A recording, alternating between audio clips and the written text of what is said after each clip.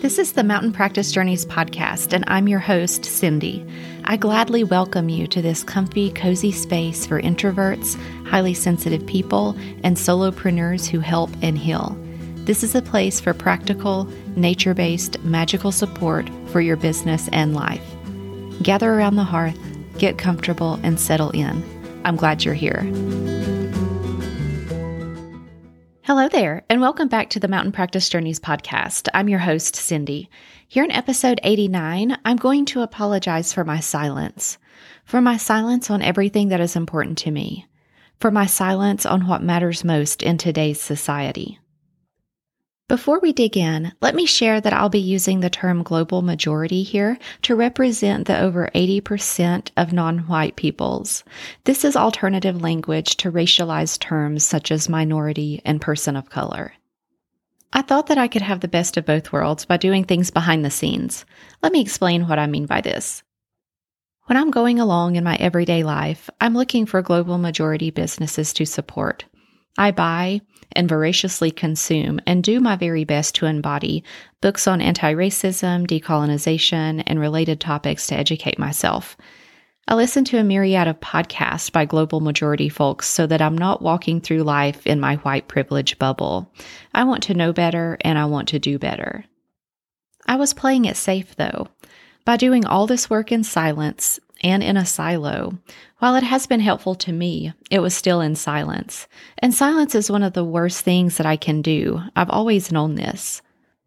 I let my own fear get in the way. I could probably blame it on my perfectionism, my introversion, my high sensitivity, and my absolute terror of saying the wrong thing or causing further harm that seems to paralyze me from taking any public action. And it's important to note here that perfectionism only undermines the ability to dismantle the culture of white supremacy. I could also say that I'm not the vocal, activist, on the front lines type of person. I do things in a quiet way, but I'm coming to learn that quiet and gentle do not equate with silence. I also had the thought of, I'm just going to let my online social media presence on my business account just be about my business, and I'll do a lot of the work on my own in my personal life. And I'm cringing while saying this because this work is so intrinsically related to my business. It's fucking embarrassing because every bone in my body knows better. But honestly, what's the worst that could happen if I became more vocal in my business about what really matters? Maybe someone saying to me, I don't like what you said. Or you said that the wrong way, or you should just stick to business topics, or we don't use that word or terminology anymore. Here's what to say instead. As women, standing up and using our voices on important matters can trigger a deep, ancient, ancestral fear. So the fear that I've been feeling, in my experience, is not the reality of the situation today. Hello, witch wound and ancestral trauma. I've got to learn to separate the ancient internal fear that I'm going to be burned at the stake for using my voice on important matters from the much smaller inconvenience that someone may have a problem with the way I said something. I'm committed to doing better and not just behind the scenes. And another block that I ran into was that I did not in any way want to come across as being performative or if I'm just checking the boxes. I really, really wanted to ensure that I'm using my voice on matters, not because I was told to, or I should, or you'll look bad if you don't, but because it's true and heartfelt, all while acknowledging that I'm learning and I'm taking the risk of messing up. So all of those behind the scenes things I was doing to support others and educate myself, I thought that it would come across as bragging and performative if I talked about them all the time, so I was silent. But this is not helpful for me to do. By doing all the work in silence, there's no way for those of the global majority to know that I'm committed to anti-racism and decolonization. I'm just going to look like another oblivious white woman that is unaware of her privilege, which is far from the truth, but how would anyone know? Remember when everyone put those black boxes on their Instagram post back in 2020? I believe it was called Blackout Tuesday. I did not post the black square mainly because I didn't just want to follow along with the crowd and look performative. I also read several articles that challenged this action and how it didn't help like it was intended to. However, this is an example of how I stayed silent. I could have said something, but I didn't. And honestly, I didn't know what I could have said that would have helped in any way, but I could have tried, and I could have risked saying the wrong thing. But after the fact and learning how the black squares faced some critics, it almost confirmed for me that I needed to be really careful when speaking out because I may be unhelpful or make things worse, and that's the last thing I want to do. I give this example because each time you stay silent, it makes it harder to speak up the next time something needs to be said, because you may have the thought, I should have said something before and I didn't, so now I'm going to look like an asshole because I'm saying this much too late. And each time that happens, it reinforces that thought. So the longer you take to speak up, the harder it can be to speak up. And I can hear my own internal critic saying, well, it took you long enough, didn't it? So I'm doing the thing and talking about this now, looking like a medium asshole, so that I don't look like a larger asshole for waiting another year to speak up. So why now? I feel that I'm at a place now, through my own personal work, that I can post more regularly and begin speaking up on anti-racism and decolonization because I feel very confident that I am not performing and that my acts are genuine and from the heart. Would it have been better if I spoke up before I felt ready? Absolutely. But all I can be is in the present moment and not allow past regrets to prevent growth and learning in the present. It is true that we each have our own way of showing up to do this work. Some people are going to be very vocal on social media, and that's how they're making a change. Some people are going to donate money to causes they believe in, and that's how they are making a change. Some people are going to educate themselves via books and podcasts and have very important and hard conversations with their friends and family, and that's how they are making a change.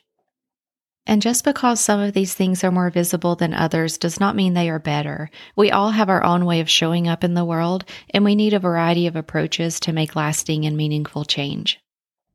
Your preferred way of showing up is not always going to be comfortable, but know that it's a beautiful thing. And to my white friends and colleagues, please be engaging in the work of anti-racism and decolonization. This is the absolute most important work that we can be doing right now. It's much more important than that 10x your business bullshit that you may be investing your money and time into. To get started on your anti-racism and decolonization journey, I'm going to make a few recommendations.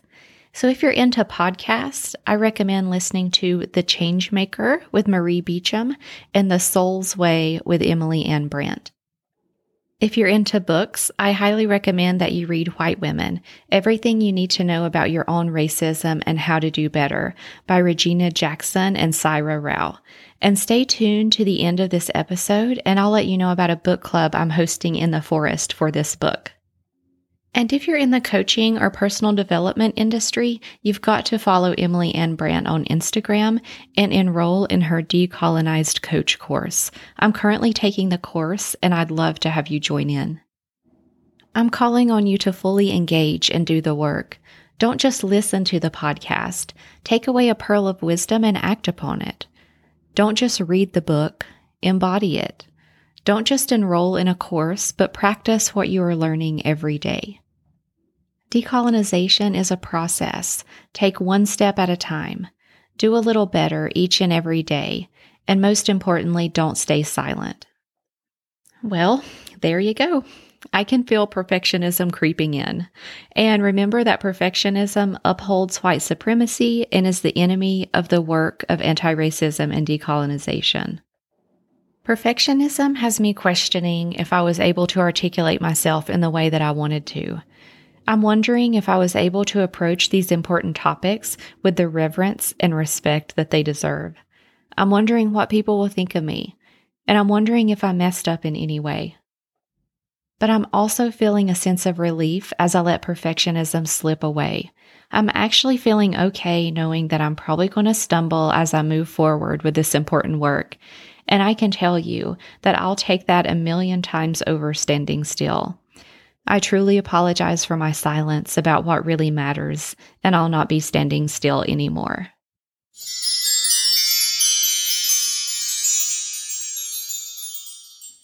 Welcome to the Acorn segment. With each solo episode, I'll be drawing a tarot card to help provide some magical inspiration and insight. The card for this episode is the Knight of Pentacles. I'll describe the card for those of you who may not be familiar. This card features an armored knight sitting on a black horse, and he is holding a coin in his hand and looking at it. The horse is standing still in a plowed field, and there is a bright yellow background. Various meanings of this card may include hard work, patience, productivity, and routine. This card is encouraging you to continue on toward your goals, even though the journey right now may feel monotonous or boring. What you're working toward is not going to be accomplished overnight, although you may wish it could be because you're ready to see it come to life.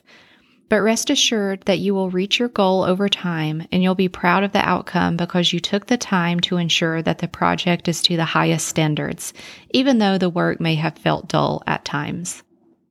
Even though you may be tired, the Knight of Pentacles is asking for your patience. You don't have to hustle. Take breaks, replenish yourself, and continue on the path to your goals. Success is at the end of this leg of the journey. And this card can also be applied to the topic of this episode. The way I see the connection is a representation of the determination, hard work, and persistence that will be needed from all of us to decolonize. Colonization didn't happen overnight, and it won't go away overnight, but with all our dedication, we can make the world a better place for all. I'll post a picture of the card along with the message today on my Instagram at Mountain Practice Journeys, so head on over and let me know if this message resonates with you at this time.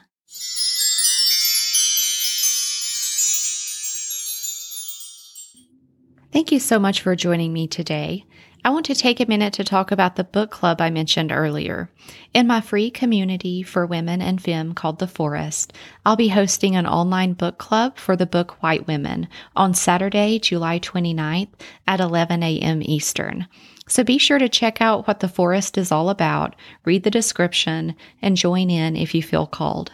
I'll share a link in the show notes, or you can go to mountainpracticejourneys.com/forest. And for episode 90, I'll be chatting with Michael Toohey of Integrative Family Counseling about the healing powers of play therapy.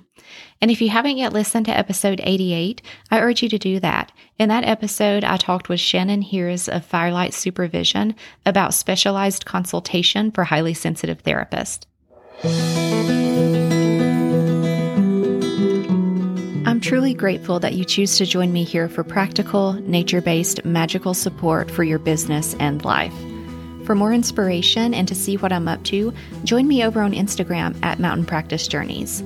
If you're enjoying yourself here, please head over to Apple Podcast and hit those 5 stars and I'll be over the moon.